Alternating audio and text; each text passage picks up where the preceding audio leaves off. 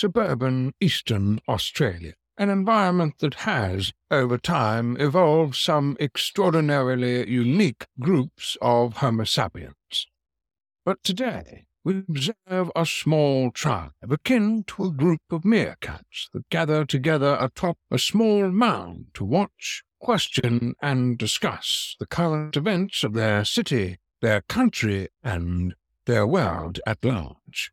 Let's listen keenly and observe this group fondly known as the Iron Fist and the Velvet Glove. Welcome back, dear listener. Yes, episode 392 of The Iron Fist and the Velvet Glove. I'm Trevor, a.k.a. The Iron Fist. With me, as always, NBN connections, provided they're working, Scott the Velvet Glove. G'day, Trevor. G'day, Joe. G'day, listeners. I hope everyone's well. And Joe the Tech Guy. Evening all. Scott, you had a week off. Did you listen to the podcast? Yeah, I'll always listen to the podcast, even when I'm on here. I listen to it. Were you upset with us when we suggested you really should be a Greens voter and it's just you're in denial? Or did you recognise that we're probably right and just... No, I don't think you're right, because I think that if they ever did get their hands on the government benches, then they would actually lose control. And they would go out of control. And they would do some ridiculous, radical shit. Could they do anything more ridiculous or radical than what the Liberal government did in the previous term and what the Labor government is doing in the current term? I'm thinking AUKUS.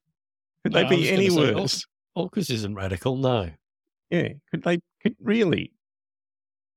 Anyway, the whole point is that, did you see that thing that was on Facebook where the Max, whatever his name is, the Max Chalmers something or other, or Max something Chalmers, yes.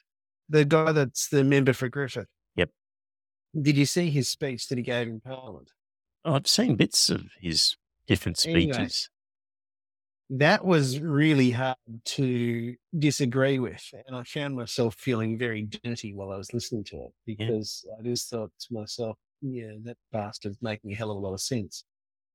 So, if they would actually restrain themselves to that type of attack, then I wouldn't have a problem supporting them. But, and I will never forgive them for that whole Adani convoy that dickhead Bob Brown launched. Mm-hmm. And they did fuck up the Labor Party's chances of winning in central Queensland. It was a great election to lose. Yeah, it was a great election to lose because... fantastic election to lose. Yeah, I know. Because the Liberals had to print money, ruin the budget, and now lost all credibility when it comes to financial competence. It was a great... That's the best thing the Greens have ever done, Scott. Scott, I reckon this is like your battle with... They are lunatics. They are lunatics. Scott, this is like your battle with religion. You must have walked up to the line, thought about it for a while, and then eventually crossed. And that's what's going to happen here with the Greens, I think. No, I don't think so. Okay. All right. In the chat room, Alison and probably her mother, Bev, is there, I reckon. Hello, Alison. And anyone else in the chat room, there's 3 people there. Say hello if you're in the chat room. We'll try and incorporate your comments. Well, what's on the agenda besides teasing Scott in the first few minutes? You can tease me all you want to, but I just think to myself, they are lunatics. So anyway. Yeah. We are going to talk about, this podcast is about news and politics and sex and religion. We're going to tick all those boxes in this episode. And we're going to talk about that book, which was Welcome to Sex and the Reaction, awareness of the Price Waterhouse shenanigans, Dan cancelling the Commonwealth Games, Scripture Union and their tax status, Labor and submarines, a bit on Ukraine, and then we're going to eventually find our way to an in-depth discussion, hopefully, about The Voice, looking particularly at culture. And one of the reasons I'm against The Voice, which requires an in-depth look at culture. So what we normally do on this podcast, if you're new to it, is we kind of cover the weekly topics in the beginning and then put the more meaty ones towards the end. if you've got a podcast app like the Apple Podcast app, you'll see chapters. And so the topics that I've just mentioned will be in a chapter, and you can skip some if you don't like the look of them. We could go back and easily repeat a section if you really like the look of it. So have a look at the chapters if you want to scoot around. I won't be offended much if you decide to skip it. I will. Yeah. All right. First up, Joe, last week you mentioned that book, Welcome to Sex. Mm-hmm. Yes. So, Which has now been withdrawn from Big W because of death threats to staff. was that the reason why? Death threats? Yes. Right. I don't know. Certainly threats of violence to staff, yes. Right. Jesus Don't know if it went as far as Christ. death threats. Yeah, yet again, the Christian terrorists have won, This just is like they did with the Noosa Temple of Satan up at the J. correct. This is very, I was just about to say, it's reminiscent of us being banned from the J because Christians were threatening staff and abusing them Yes. for allowing us to use the service available to the public. Very reminiscent. It's had a lot more publicity since we spoke last week. Yes, it has. So apparently, though, it's a bestseller on Amazon and other book retailers. So I had a quick look on Amazon. Ratings, total average score from 61 global ratings is 3.5 out of 5, which would suggest not particularly good. Mediocre. Yeah. However, 5-star ratings were 53%, 1-star ratings were 32%. And that's highly unusual when you look at it in a book. Like normally people are there's always going to be some people in the 1% category you can just never satisfy in the 1-star category. But that shows a divided community yet again. And Yeah, I mean, if you look at, oh God, what's his name's War on Christmas or Saving Christmas, the movie. okay. Yeah, a lot of those Christian movies, they're all 5-star or all 1-star reviews. Yes. So this is there is no middle ground. pretty much 53% were 5-star, 32% were 1-star, and the next was a 4-star at 11%. Mm-hmm. 3 and 2-star got 2%, 2%. So just looking at the comments, 5-star review from Frank, who says, great book, covers all the standard topics and also those that are probably too embarrassing for your kid to ask you about. An excellent resource for teenagers trying to work out what is what. That was Or- actually from Sharon. From Sharon, The yes. headline. Yeah, the headline said, frank, informative, and to the point. Thank you. That's true. Just in case Sharon was listening. Yes. 14 people found that helpful. Meanwhile, D. Wilkins, subject title or comment title, absolutely disgusting, the content that's being aimed at kids. Since when did sexuality and sexual content get pushed so hard against kids until now? Let the kids be kids. This content is absolutely disgusting and no way is this even remotely appropriate for the suggested age content. What's more is any child can just grab this from the shelves in a store. Disgusting. 75 people found that helpful. Yeah. This is obviously someone who had a child in school for at least 30 years, I would say. Mm. Maybe 20 years. Hmm. As soon as kids got access to mobile devices, Might be just, believe me, they're seeing considerably more than that in the playground, maybe just delusional about what the kids whether are they reading. want to or not. Yeah. Alison in the chat room, it's still for sale at Big W, but it's order online and can pick up in store or post. There we go. Hello to Sharon in the chat room as well. Right. You mentioned a theory. G'day, Sharon, how are you? Yes, Sharon's a friend of yours from, is she in the island or something? She lives in Wales. Wales, there we go. Yeah. Yeah. Joe, you mentioned a theory about kids who get sex education are less likely to be abused. Yeah. Yes. And you sent me a link to a study. But that was really studies where they'd kind of, we're Talked doing about role playing with prevention. things. Yeah, kind of dealing specifically with what to do if you are touched inappropriately or something like that. So is it definitely the case, though, that just general sex ed makes you less susceptible? So, short answer is yes, but it's to do with the ability for children to find safe adults that they can broach these topics with, and to have the words and to feel comfortable discussing this. And the more the subject is discussed, the more normative it is, the less shame they feel about it. I mean, there's a horrible story of a girl who was kidnapped in the States, and she said, everything in her upbringing was all based, her value was her virginity. Yes. And she felt that having been kidnapped and raped, that she had no value and therefore she didn't try to escape. She felt that she was worthless. Yeah. And therefore she didn't even bother trying to escape because she had no value to her family now that she'd lost her virginity. Yep. Which to me is, is repugnant. Yeah. And therefore, the more we can have these sensitive, sensible conversations that are, absolutely age appropriate, and people seem to be in this naive bubble that kids of 15 and 16 are still playing with dollies. I don't know. Maybe they are, but not in the way that we think. Yeah. Maybe, yes. I don't understand why these people believe we live in the Republic of Gilead. Well, they aspire to that, perhaps. Yeah, it's just that this nonsense. It's absolute garbage. Your friend Sharon says, I live in repressed socialist Wales. Everything gets banned here. Well, that's because they have the sheep to worry instead. Come on, Sharon. Surely the socialists would be fairly liberal when it comes to bedroom issues. Yeah. Well, no, Russia was notoriously sex negative. Was it? At the time of the Russian Revolution, are we talking? No. During the communist the regime. Soviet Union was Soviet Union was terribly repressive. Ah, okay. All right. Okay. That's why I don't like Vladimir Putin all that much. He's anti-gay.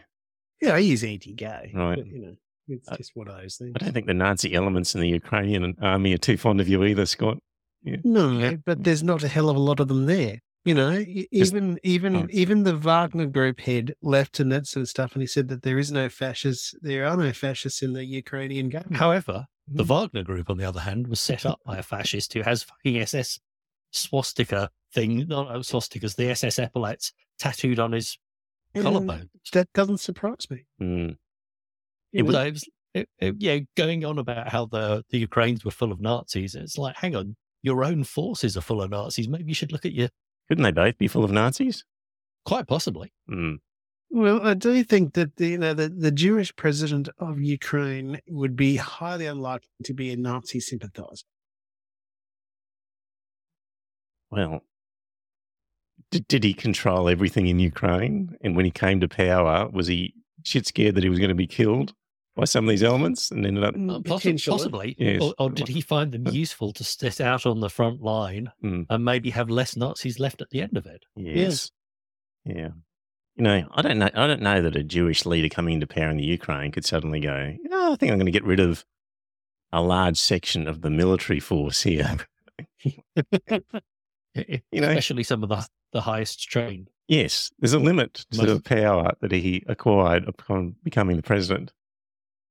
Yeah. Just speaking of Ukraine, how's that counteroffensive going? Still waiting. It hasn't started. Still waiting. It hasn't started. It is one of those things. Ukraine doesn't have the air superiority to take out the pre-prepared Russian defensive positions. Ergo, there will be no counteroffensive that is potentially not effective in any way. There will not be. Well, same as First World War. There was no air defense. Even the Second World War was kind of sorta. Yep. We're looking at this with American eyes, or even more European eyes, where we scaled back huge artillery barrages. And Russia and Ukraine have always relied on artillery barrage. So it's normal Soviet doctrine. The problem is a shortage of munitions. Basically, there aren't the huge stockpiles. Russia had the larger stockpiles, but they're burning through those as well. The question is whether the West are willing to ramp up the production of munitions to the point where Russia realizes that it can't out-bombard Ukraine. I sent you guys a link which was basically quoting a guy, a US Army War College, John Nagy, or Nagill, told the Wall Street Journal, America would never attempt to defeat a prepared defense without air superiority. But they, the Ukrainians, don't have air superiority.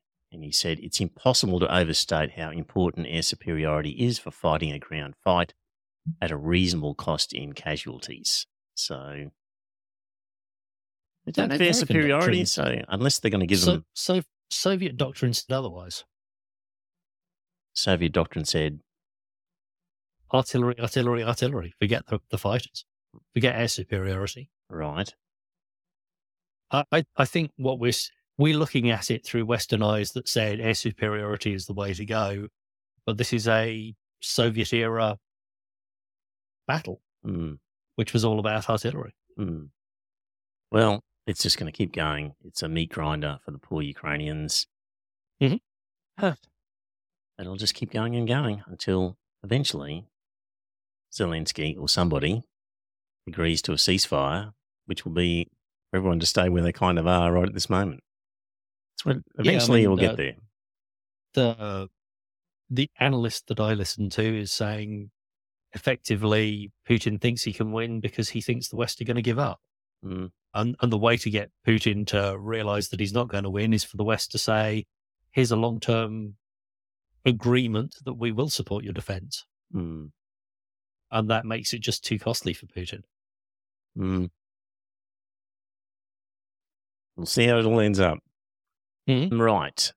Awareness of the Pricewaterhouse confidentiality misuse. So we on this podcast, and you, dear listener, as a regular listener, are aware that PricewaterhouseCoopers, PwC, as it's probably now known, basically was giving advice to the government about how to catch tax cheats, and then was turning around to its clients and saying, well, this is the advice we're giving the government, and if you want to get around that advice, this is what you should be doing. Kind of like that. This is what you need to bear in mind. So part of the Essential poll was asking people whether they were aware of it, just testing the awareness of the public. And so asking people to respond. One response was, I've heard about it and I know what it's about. That was 33% of people. 27% said, I've heard of it, but I don't know what it is about. And 40% of people said, I haven't heard of this. Where the fuck do these people put their heads? Facebook. TikTok.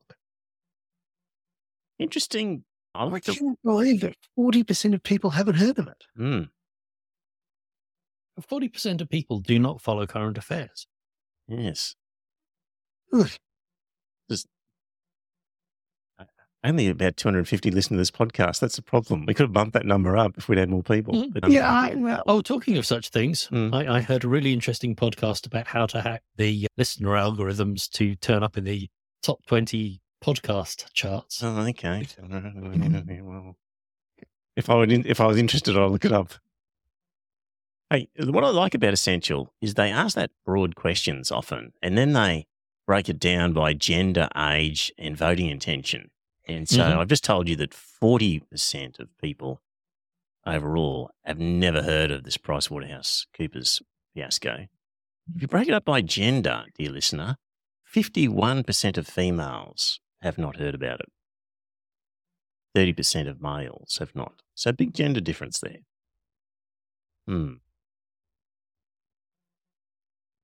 It doesn't surprise me. I think this is historical stereotypes that leads into the expectation that that's for somebody else to worry about. My wife, for a long time, was like, oh, well, you just tell me which way to vote at the next election, which I refused to do.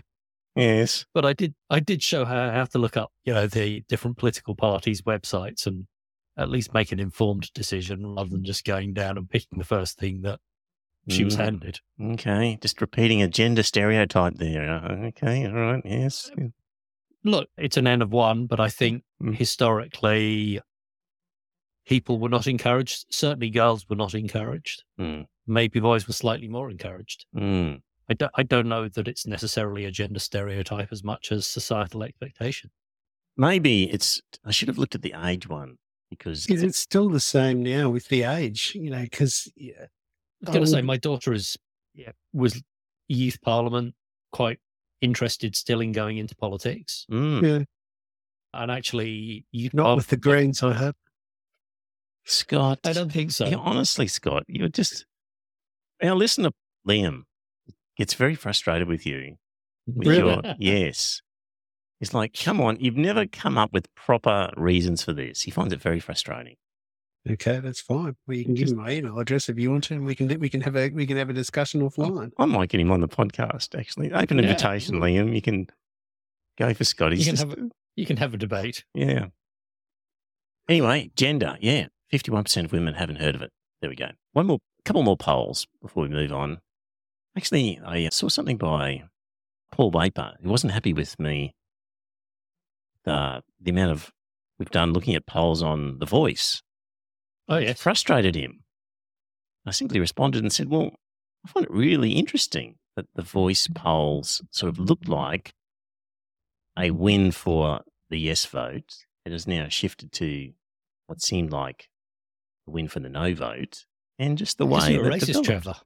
Well, I just found it interesting that it shifted and the categories that it shifted in amongst gender and voting intention and all that. So, sorry, Paul, but okay, the polls don't come with explanations as to why people think that way. But when you take into account gender and voting intention and age and stuff like that, you can speculate about these things. That's all part of the fun. I also wonder, the whole Trump and the whole Brexit thing were such surprises because people didn't feel that they could tell the pollsters which way they were going to vote. Yes. And therefore the actual votes were a surprise. So does that mean that people are more willing to say to the pollsters what they're thinking about?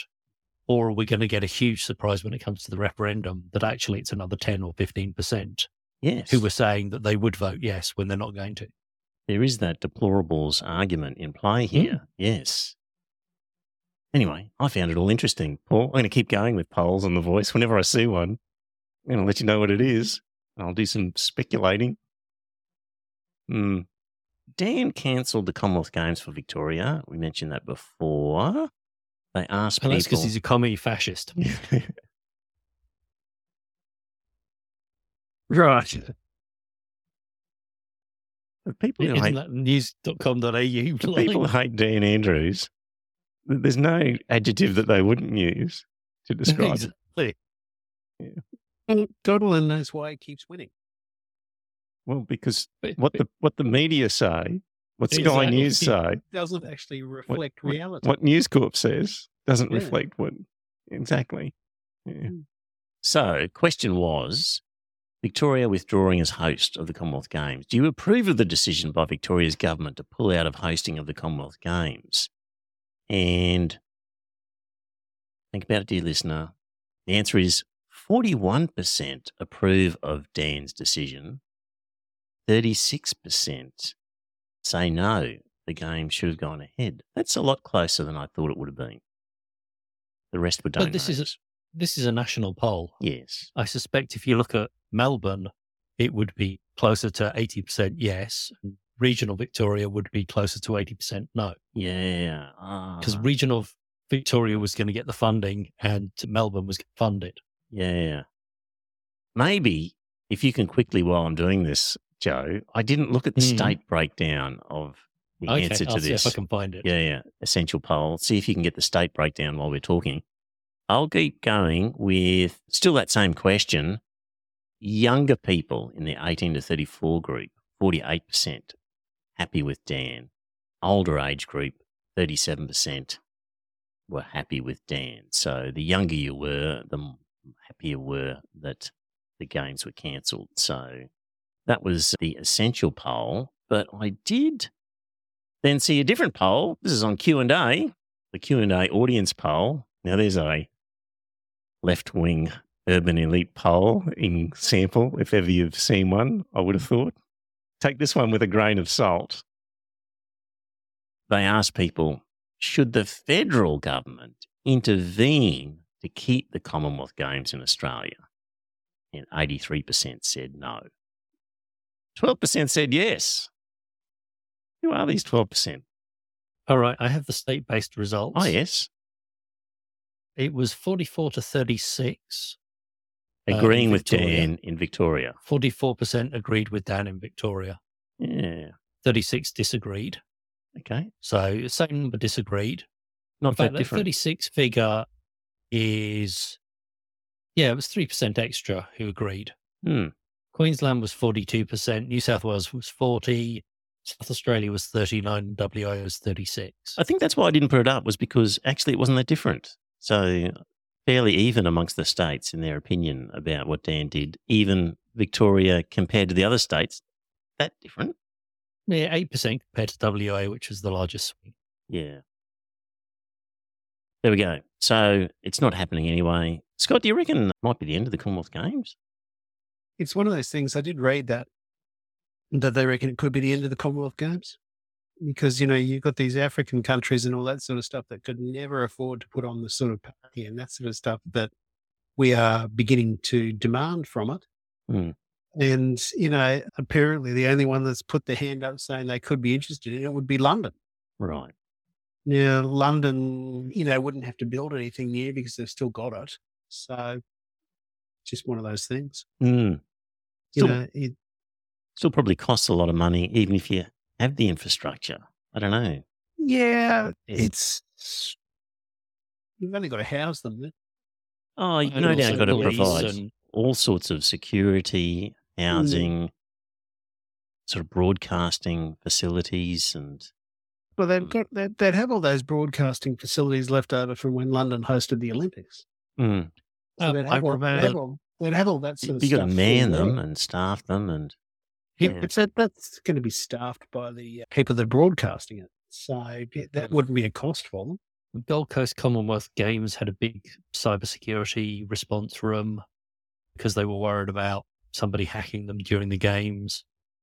There's a whole load of additional security that and just overhead that aren't obvious. And you have to ask, will you get extra people to pay Mhm. for it all in terms of, are these people coming to London anyway? I don't know.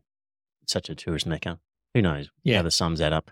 Look, all I do know is that if you want a report to recommend that that London take the games on, there will be a consultant out there somewhere who'll give you that report. Oh, I'm sure. And if you want a report that says that you shouldn't, there'll be a consultant in there somewhere. Out there that would do that for you. Yeah. I think with this Commonwealth Games one, there's a bit of discussion about, well, who provided the reports and forecasts about costs and who were we relying on and what did they say in the beginning when Victoria took this on? Because I think the original estimates were like 2 billion and it's blown out to 6. Mm-hmm. Yeah, it was 1.5. It went up to 3 and then it went up to 6. Yeah. So it's doubled each time. So, well, who wrote these reports that got the figures so bad? And, was that legitimate to be so off in your costings because things have gone up so much since that time? Or was I it? believe that there were differences in opinion between the Commonwealth Games Committee and the Victorian government. Over? In terms of cost. Right. So the Commonwealth Games said, oh no, it's quite cheap to run. And the Victorian government did their own figures and went, yeah, we're not so sure about that. Yeah. Anyway, there'll be consultants' fingers on reports all over the place. Last week, I think for the podcast picture, I had a picture of Scripture Union and Al Capone, and I said, what do they have in common? And of course, it was about Tax evasion. Tax problems, yes. And I mentioned at the time, I shout out to Alison and suggested a statue for her. And I just wanted to also mention that Alison is part of a team there at the Queensland Parents for Secular State Schools. And one of the team, of course, is Julia, who I think was Julia one who came to a very early meeting of the secular party in the very early days. I remember the Queensland Parents, I think Kathy was there. don't know if Julia was there. I don't remember. It was a long time ago. Yeah, it was a long time ago. But anyway, Julia, I should have mentioned, because it was Julia who discovered the problem with the Scripture Union and what they were claiming with their deductible gift recipient status. And while Alison lodged it, certainly initiated in a large degree by Julia. So a special mention for Julia for the good work. I don't think I'm allowed to say your last name, Julia. I think you want to keep yourself anonymous. Being mentioned on this podcast is probably a risky career move for a lot of people. Yeah. So Alison's the spokesperson for QPSSS. Julia does a lot of work as well in there. And I've forgotten other people. Let me know and I'll mention you as well. So there we go. All right. Labor Party and Albanese and submarines. And a tweet by Rex Patrick. Apparently, Albanese has said that at the upcoming party conference, he does not want AUKUS or the submarines discussed and on the agenda.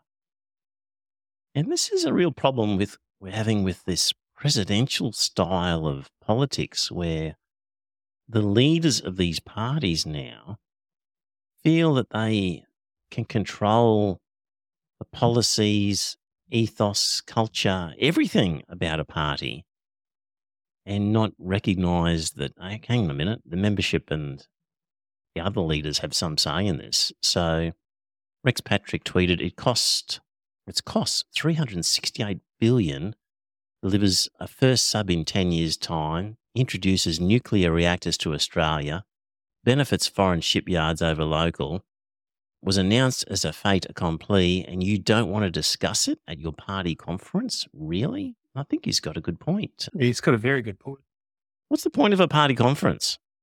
Well, To agree with the leader. It's one of those things like, the Labor Party used to be very proud of having knockdown, slap out fights and that sort of stuff. Mm. And they also made it very much open in that type of thing, where you had cabinet ministers on opposing sides that were having these verbal stoushes with one another. But at the end of the day, they shook hands and moved on. It's one of those things that... that was one of the strengths of the Labor Party. Absolutely, it was. It was a real strength of them. That was when it represented the working people. Yes. And when that was under Hawke and Keating and that sort of stuff, that you still had those brawls and that type of thing going on. Mm. So I would have thought that, that's where they were starting to lose their touch with the working people, was back then. So I don't understand what planet Albanese is on, because he's from the left faction and all that type of thing. And God alone knows why he's so enamored with these submarines. I really would have thought that with a $368 billion price tag on it, he could turn around and say, nah, that's far too expensive. In the scheme of things, Scott, the Greens could make a lot of mistakes and they wouldn't add up to the AUKUS submarine mistake. They wouldn't add up. That's just an argument for Liam for later on if he comes on. I know. It's one of those things. It's like I said, I felt very dirty because I found myself agreeing with Max a hell of a lot. Mm. Because he was making a hell of a lot of sense. Mm.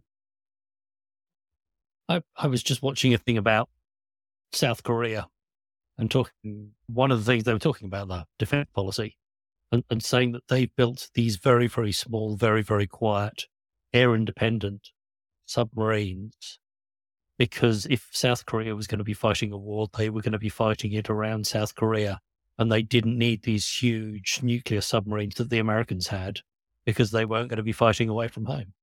And I went, that sounds like an awfully familiar argument. Yes. Where did they buy them from? They make them themselves, probably. German. Oh, German, yes. Yeah. Probably for just $1 billion off the shelf. Get it next week. I also saw that... That was the Japanese price, wasn't it? About $1 billion each. Yeah, they were similar pricing, I think. Mm. Yeah, so, it's $12 billion versus what have we got here? We got one that's $368 billion, None of it makes any sense, except that the Yanks appeared determined to drag us into a war over Taiwan. Mm.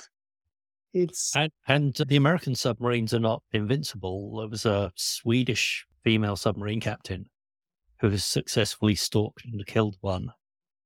And their submarines use Stirling engines. And this was in naval exercises where they did this? Yeah, this was in exercises, but yeah. It's the first time that one of these nuclear hunter-killers has been stalked effectively and killed. Yep. A bit quiet in the chat. Come on, guys, you can make some comments. We'll read them out. Just back to Alison. She's a friend on Facebook. She changed her cover photo to include something positive about The Voice and voting yes, I think. I don't think I've ever seen somebody's... I'm actually going to be voting yes for, but I think that I'm on the losing side of that. I've never seen somebody change a Facebook photo and launch such a debate over a simple photo change. The comments went kaboom. I quite enjoyed reading them because people were well-meaning, I think. People didn't get nasty, but there was certainly some toing and froing on the topic amongst... She has every right to be wrong. But this is amongst Alison's, rationalist, secular friends. Mixed bag of opinions there. Entertaining to read.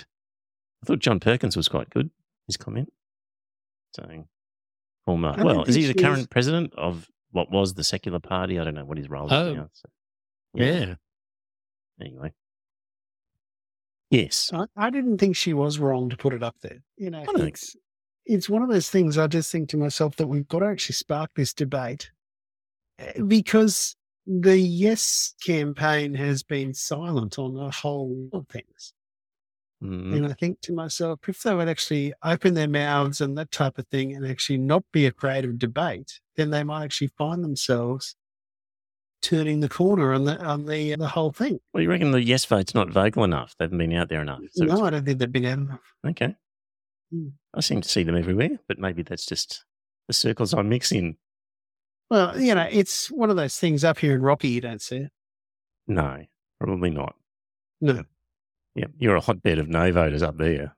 I would have thought so, yes. Yeah. Scott, do you reckon if the polls got really bad and it was a certain defeat that Albanese would just call it off, you think? No, I don't think he would call it off. I think he should, but I don't think he would call it off. Okay. I think he's just got it in his head and that sort of stuff that he's got to actually deliver this. And I just think to myself, it would be an absolute bloody disaster if it was actually defeated resoundingly and that sort of stuff at the upcoming referendum. Now, it depends on what your definition of disastrous is, because if it was narrowly defeated in that, you didn't get a majority of states, but you did have a majority yes across the country, then that would be a shattering case for them. It's one of those things, if it was defeated both in the if it failed to get a majority of yes and it also failed to get a majority of states, then that would be a crushing defeat for them, and that would actually knock it on the head for another generation. So if the no vote wins, you see it as a international humiliation for Australia? Is that what when you're saying? No, I don't think it's an international. What are you saying? A disaster? What do you mean by disaster? Just a disaster for the no campaign, but anything beyond that? It would be a disaster for the yes campaign if it was defeated. Sorry, yes. And it's just one of those things, and I just think to myself that he should have a closer eye on the polls, and he should actually look at the polls more. Well, maybe he is, but what's he? Because he's out there. He was on 2GB talking to Ben Fordham or whatever, and so Albanese is trying to sell it, I think. Yeah. Have you seen the beat-up in the Murdoch rags? That he wore a T-shirt that said The Voice, the treaty, the whole truth or something? Yes. Yep. So they were saying... this is the thin end of the wedge. Yes. They were saying that this is the first of three things, treaty and some sort of truth. And reconciliation. Yes. Yeah. Sort of South African style. Which I don't have a problem with. I don't have a problem with the truth-telling thing. I think we've got to actually have that because it's one of those things. I think that if you actually say to the average Aussie out there that they were pretty badly mistreated, I think they'd actually think to themselves, no, they haven't been. It's one of those things. They would think what? I think that the average Aussie would say, no, they haven't been mistreated. Right. I don't think they're aware of the history of the treatment of Aboriginal people in this country. Mm. It was... I don't know. I just find an essential poll on that one. I don't know. Well, I think the average pollster and that sort of stuff that Essentia would be auditioning for would be finding people that would be aware of it. But, it's one of those things. I only started reading about it 5 or 6 years ago. Mm. And I was aghast at what we'd actually done, But I find that a lot of the zeitgeist these days is very much the myth of the noble savage, that everything was sunshine and roses till the white fella appeared. I agree, and that is wrong. That's where we've got to have truth telling from both sides. Absolutely. That they actually have to acknowledge that they weren't particularly nice to each other. They did actually bludgeon each other to death and that type of thing.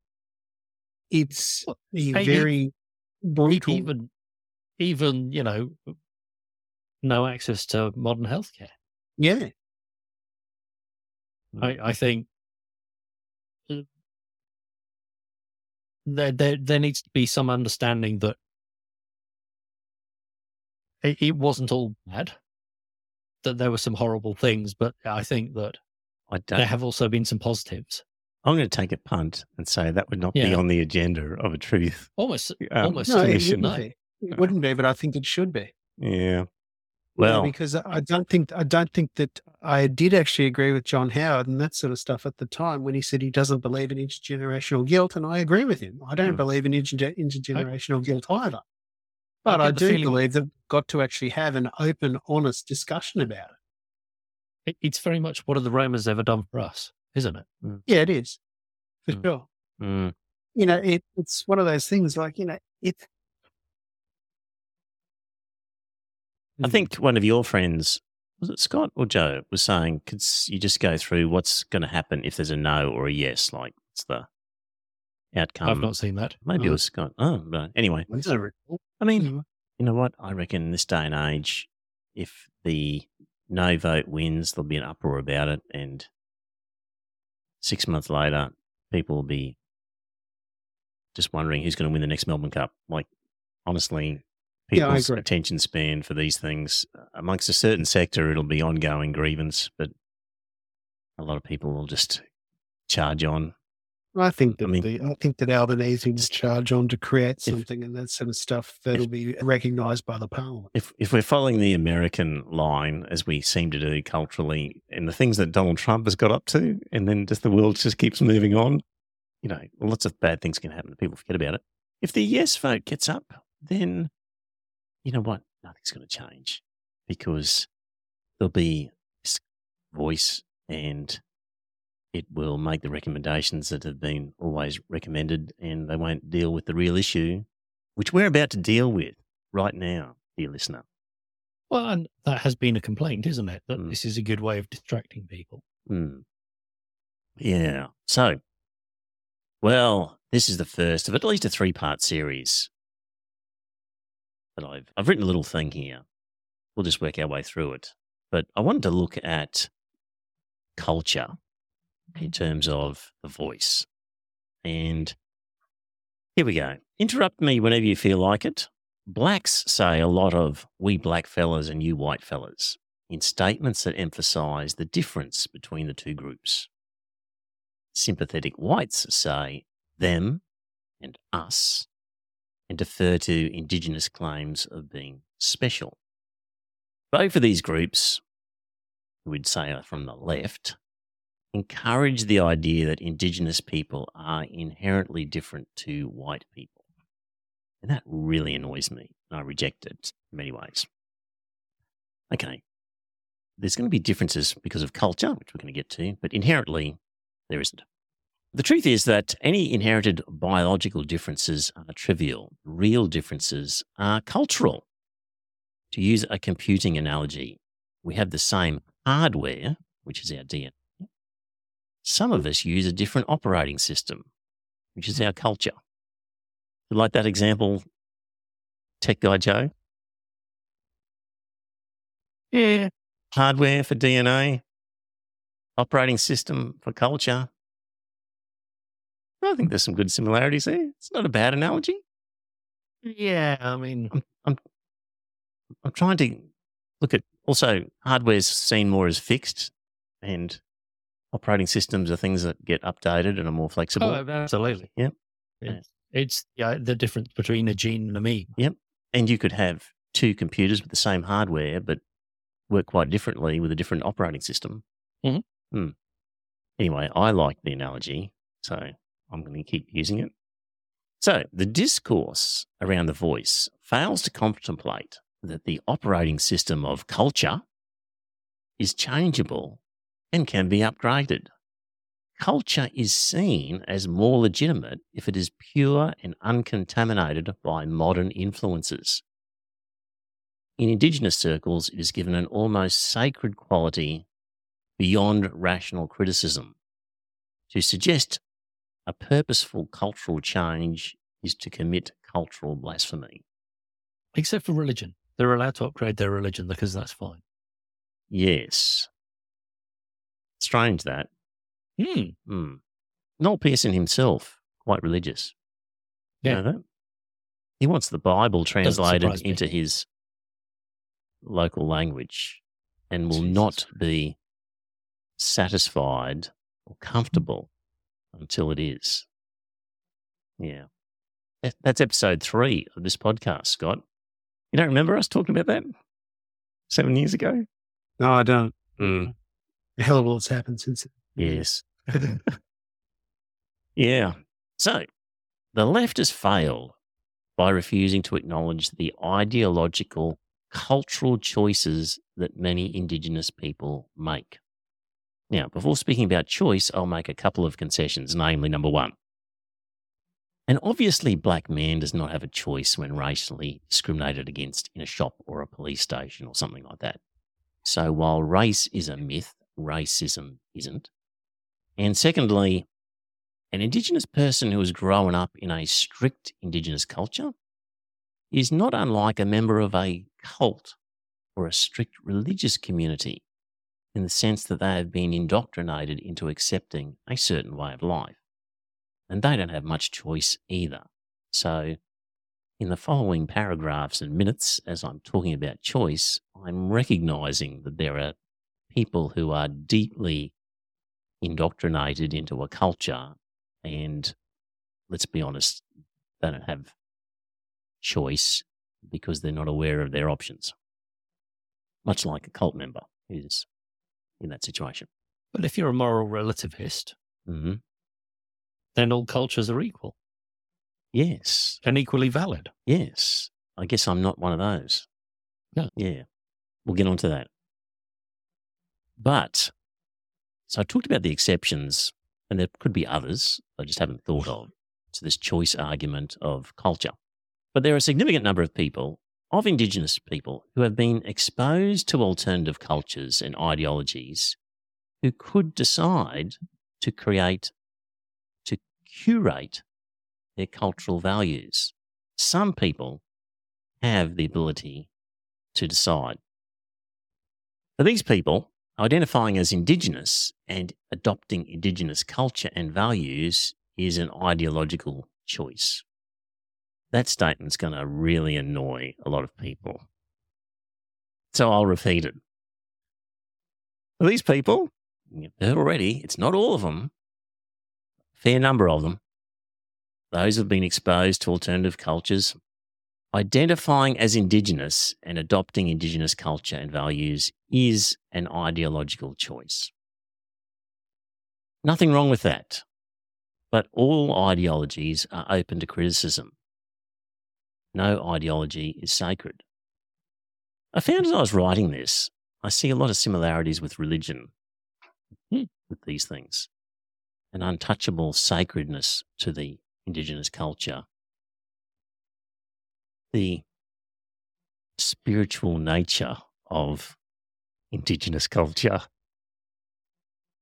the fact that you can't criticize it because that's blasphemy. And this is not a new thing. As I said, I actually looked at the Wikipedia article on the Noble Savage. and that's well over 100 years old. Mm.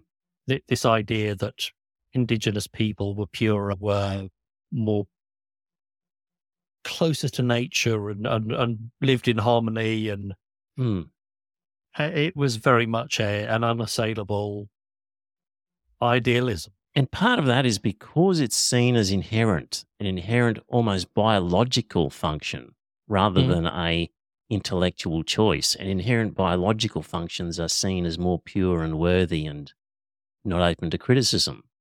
I think that's sort of part of this whole thing. Anyway, the ideas, norms and practices that some Indigenous people choose to adopt are up for debate. So, remember Margaret Thatcher? Who could forget her? Who could? We can't criticise her for an inherent characteristic like being a woman. But we can criticise her neoliberal ideology. This argument is the same thing. We can criticise cultural ideology. I see urban elite Indigenous leaders like archbishops. Of course, there are exceptions, but some broad sweeping generalisations. You want some broad sweeping generalisations of my analogy between elite Indigenous urban leaders and archbishops? Here we go. They want special privileges for their group by virtue of holding a certain ideology. They think their members are better than non-members. Like original sin, white fellas have inherited the guilt of their ancestors.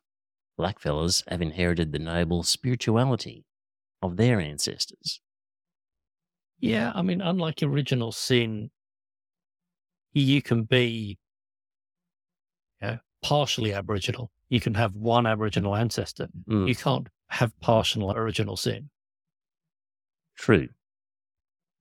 Your original sin gets wiped away through by a choice when you're older. Through confession.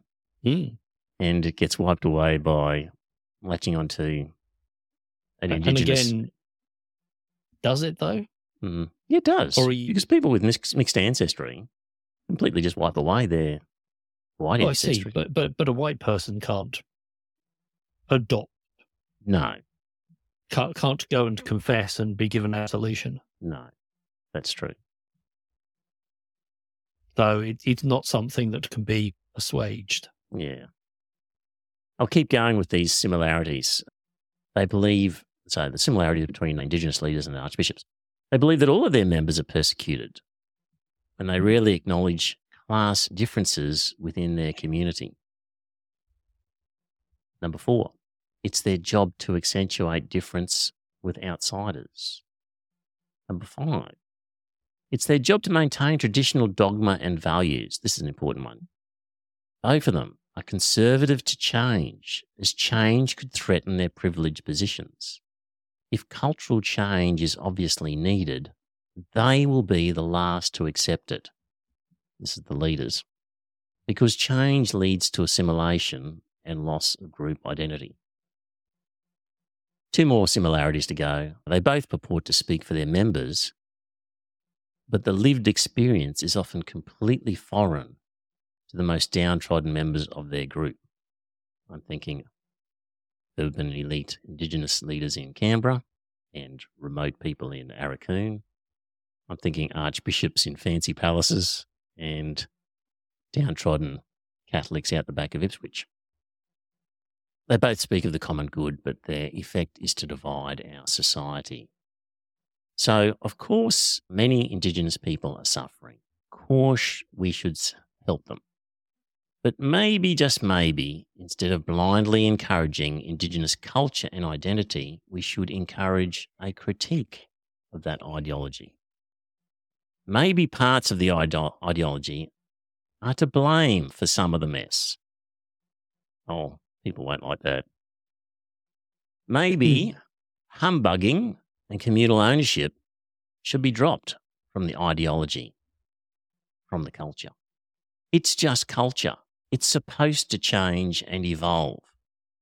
Maybe living in remote areas as a nomadic hunter-gatherer made sense 250 years ago. But maybe times have changed and living a sedentary lifestyle in a remote area with few employment prospects and a social welfare system is not a good combination of circumstances.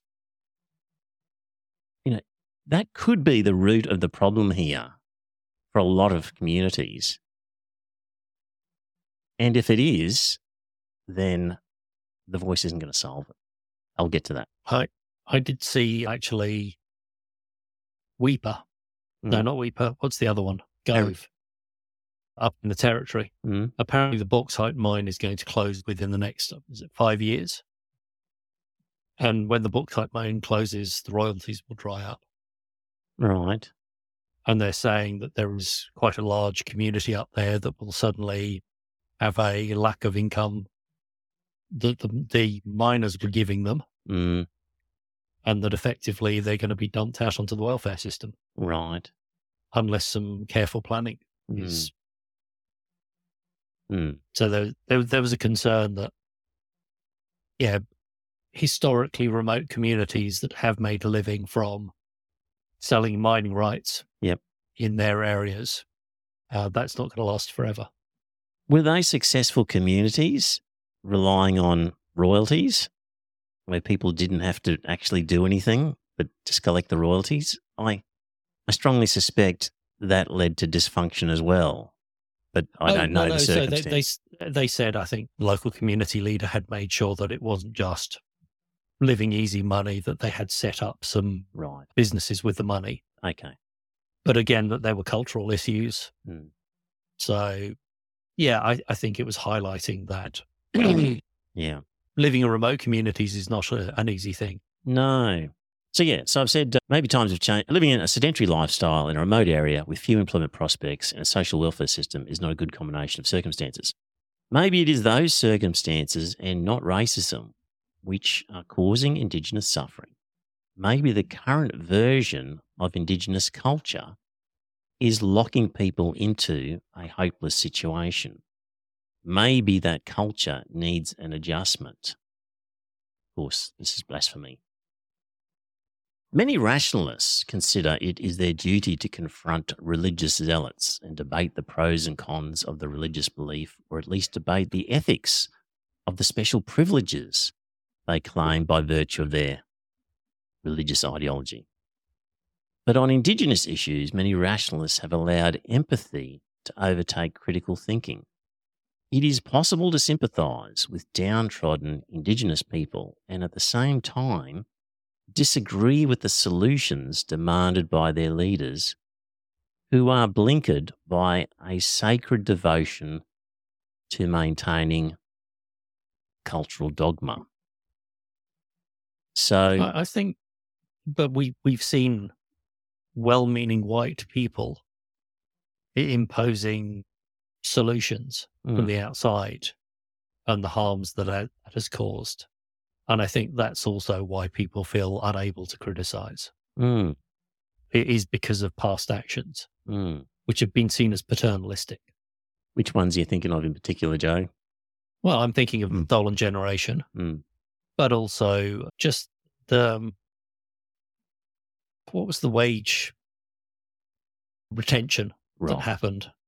Yeah, when people were working on shearing and cattle stations and wages were confiscated. Yeah. It was, you're not capable of looking after this yourself. We'll look after it for you. Yeah. It was very paternalistic and not in the best interests. Have I told you this paternalistic story? My brother-in-law was working as a teacher in Bamaga, which is a Indigenous settlement off Cairns. And apparently one of the locals won, this is years ago, like 30 years ago or something like that, won some money on like a casket ticket, significant amount of money. And the local white storekeeper who sold him the ticket and confirmed his winnings, and another white friend, just grabbed this guy, took him in a boat back to Cairns and forced him to buy a boat, because had he taken the money, it would have been dissipated within hours or weeks, and there would have been nothing to show for it at the end of the day, and it would all have gone on drink and whatnot and just good On times. partying. Yes. Yeah. And they made him buy that so that he then had an asset from it, namely the boat, that was then his, and that was a paternalistic white thing that was done at the time. Just a digression Yeah. of the story. I was going to say the number of lottery winners who end up, jacking their job Yes. and end up going back to work within a year because they've burned through all their winnings. Yes. Yes. Okay, back to my little spiel here. Right. Yes. Proponents argue that the voice is just another source of information to help decision makers. How can it be harmful to share more opinions, to get more information? That seems a reasonable proposition. Like, it can't be bad. Maybe it won't do any good, but at least it's more information, more direct feedback. How could that be bad? And I've got 2 reasons why it could be bad. So the first is a problem with the voice in that it's tied to a commitment to create an advisory group with a racist membership requirement. So past racist policies do not justify creating new racist policies. The voices of Indigenous people can be heard, and arguably already are, within the spirit of a colour-blind egalitarian community. The benefit of hearing from another group of special representatives from the victim community is outweighed by the disadvantage of perpetuating racial division. So, yes, you'll have another voice and more words, but you have, on the downside, justified creating an institution based on a membership based on skin colour, of race. You have institutionalised a racist categorisation. That's really not good. I just had a sudden thought. Mm. This would be the equivalent of lobbying. Yes. This would be a specially created lobbying group. Yes. And I think that maybe a lobbying group to counteract the voices of rich people in Parliament wouldn't be a bad thing. Yes. So maybe we could have a voice that was made up of people who lived below the poverty line. Yes. So wouldn't be racially based, but would be majority Aboriginal, just given the fact that the demographics. Sounds like a class-based voice to Parliament. Absolutely. Yes. We're going to talk about class in the 3rd episode of this Okay. little spiel. Yes. You've got me with class, Joe. I'm big on that. I think it's a bit like the Indigenous NRL All-Star team. Selection is based on race. The benefit of a good football game is outweighed by reinforcing racial difference. Can you imagine in the USA, the National Basketball Association or the National Football League organising a blacks versus whites game in the USA? Can you imagine it? No way. Hang on, we've got state of origin. I mean, it's obvious that Queenslanders are better, but... Yeah.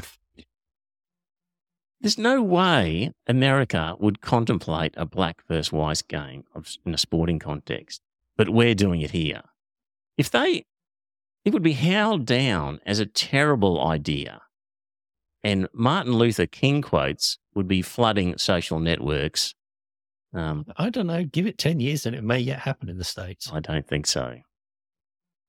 I guess like private school funding, we do things differently down here. But I digress. So that's my first problem with the voice, with the argument that says, it's just more information. How could that possibly be harmful? Well, the problem is it institutionalizes, and it's an institutional approval of a racist division. Second thing, this is a more important one, I think. Indigenous advocates and their white supporters have been unwilling to critique and modify Indigenous culture, and the voice won't change that. It will perpetuate the problem. Members of the voice will view every problem through the lens of maintaining traditional culture. they will be precisely the wrong people to give advice because of that. Because if I'm right, and the problem is a culture that is being maintained that is unsuitable in a modern 21st century country, if I'm right, then they are precisely the wrong people to put in charge, because there's no way they will be arguing for changes to traditional culture. They're part of the Indigenous industrial complex. It's in their interest to maintain the status quo. They're not about to water down culture. If I'm right about that, then they are the wrong people. They will be a blockade to change. So that's my thoughts on culture and Indigenous voice issue. Next time we deal with it, I'm going to look at the historical suffering, the inherited land rights, the inherited grievance, and the inherited guilt. So in this spiel, I didn't touch on that. And then the week after that, it will be looking at the issue of contemporary suffering and how Indigenous people are having a hard time. We just can't keep doing what we've always done. Otherwise, we'll always get what we've always got. No prizes for guessing, but I'm going to be running a class-based argument in relation to that. So, Scott, any thoughts on have I swayed you at all with my cultural argument, or you're still a yes voter? Have I given you pause for thought, or not? I'm going to go away and reread it. Okay. But I'm still inclined to vote yes. Fair enough. All right. What else we got here? 8:40. I reckon that's enough. What do you reckon? Yep. Yeah. No worries. Oh, we'll just quickly mention. So, Councillor Phil Truscott almost succeeded in having inserted into the Fraser Coast Council's Acknowledgement of Country a new form of wording, and his suggestion was defeated by one vote. So his Acknowledgement of Country that he wanted was this: Fraser Coast Regional Council acknowledges the God of creation who gave us the traditional custodians. We pay our respects to the Lord God Almighty and all elders past, present and emerging. One vote in it. Nearly got it up. Bloody hell. Did you also see there was a council down south, I think, somewhere, that has recently removed prayers from council's order of business? Yes. And they were trying desperately to get it back on. Yes. I can't keep track of all those councils. The Rationalist Society seems to be doing good work in that regard. Yes. So, yeah. So, all right. That's enough for the time being. Lots of people are going to unsubscribe now as a result of this. That's okay. You're just getting the opinion as I see it. All of these statements, my own opinion, necessarily belong to Joe or Scott, unless they laughed. I'll take that as a sign of consent. Right. Next week we'll be back. If you are a patron, you get the show notes. You know what? I'll probably put that spiel in the general notes as well. So if you want to read that, it should be in your app in the notes, my thoughts there. And, well, looking forward to the feedback. But you know what? Maybe hold off for 3 weeks until I get through Chapter 2 and Chapter 3, because I am going to deal with the historical grievance of Indigenous people. And then I'm also going to deal with modern-day suffering of Indigenous people. So if your argument relates to those things, kind of wait until I've dealt with them in the next couple. How much of that was written by ChatGPT? Yeah, none of it. Yeah, none of it. So I actually asked ChatGPT, are there I bet any... it said no. I asked it, are there any sporting events in the world where the participants are, professional sporting events where the participants are selected along racial grounds? And it said no. I said, well, what about the Indigenous All-Star team? I went, oh, yes, well, the Indigenous All-Star team is selected on race, blah, blah, blah, blah, blah. Like, it was like, where's the apology? You know, you just gave me a completely wrong answer. And that's what the Aboriginals are saying. Where's the apology? That's right.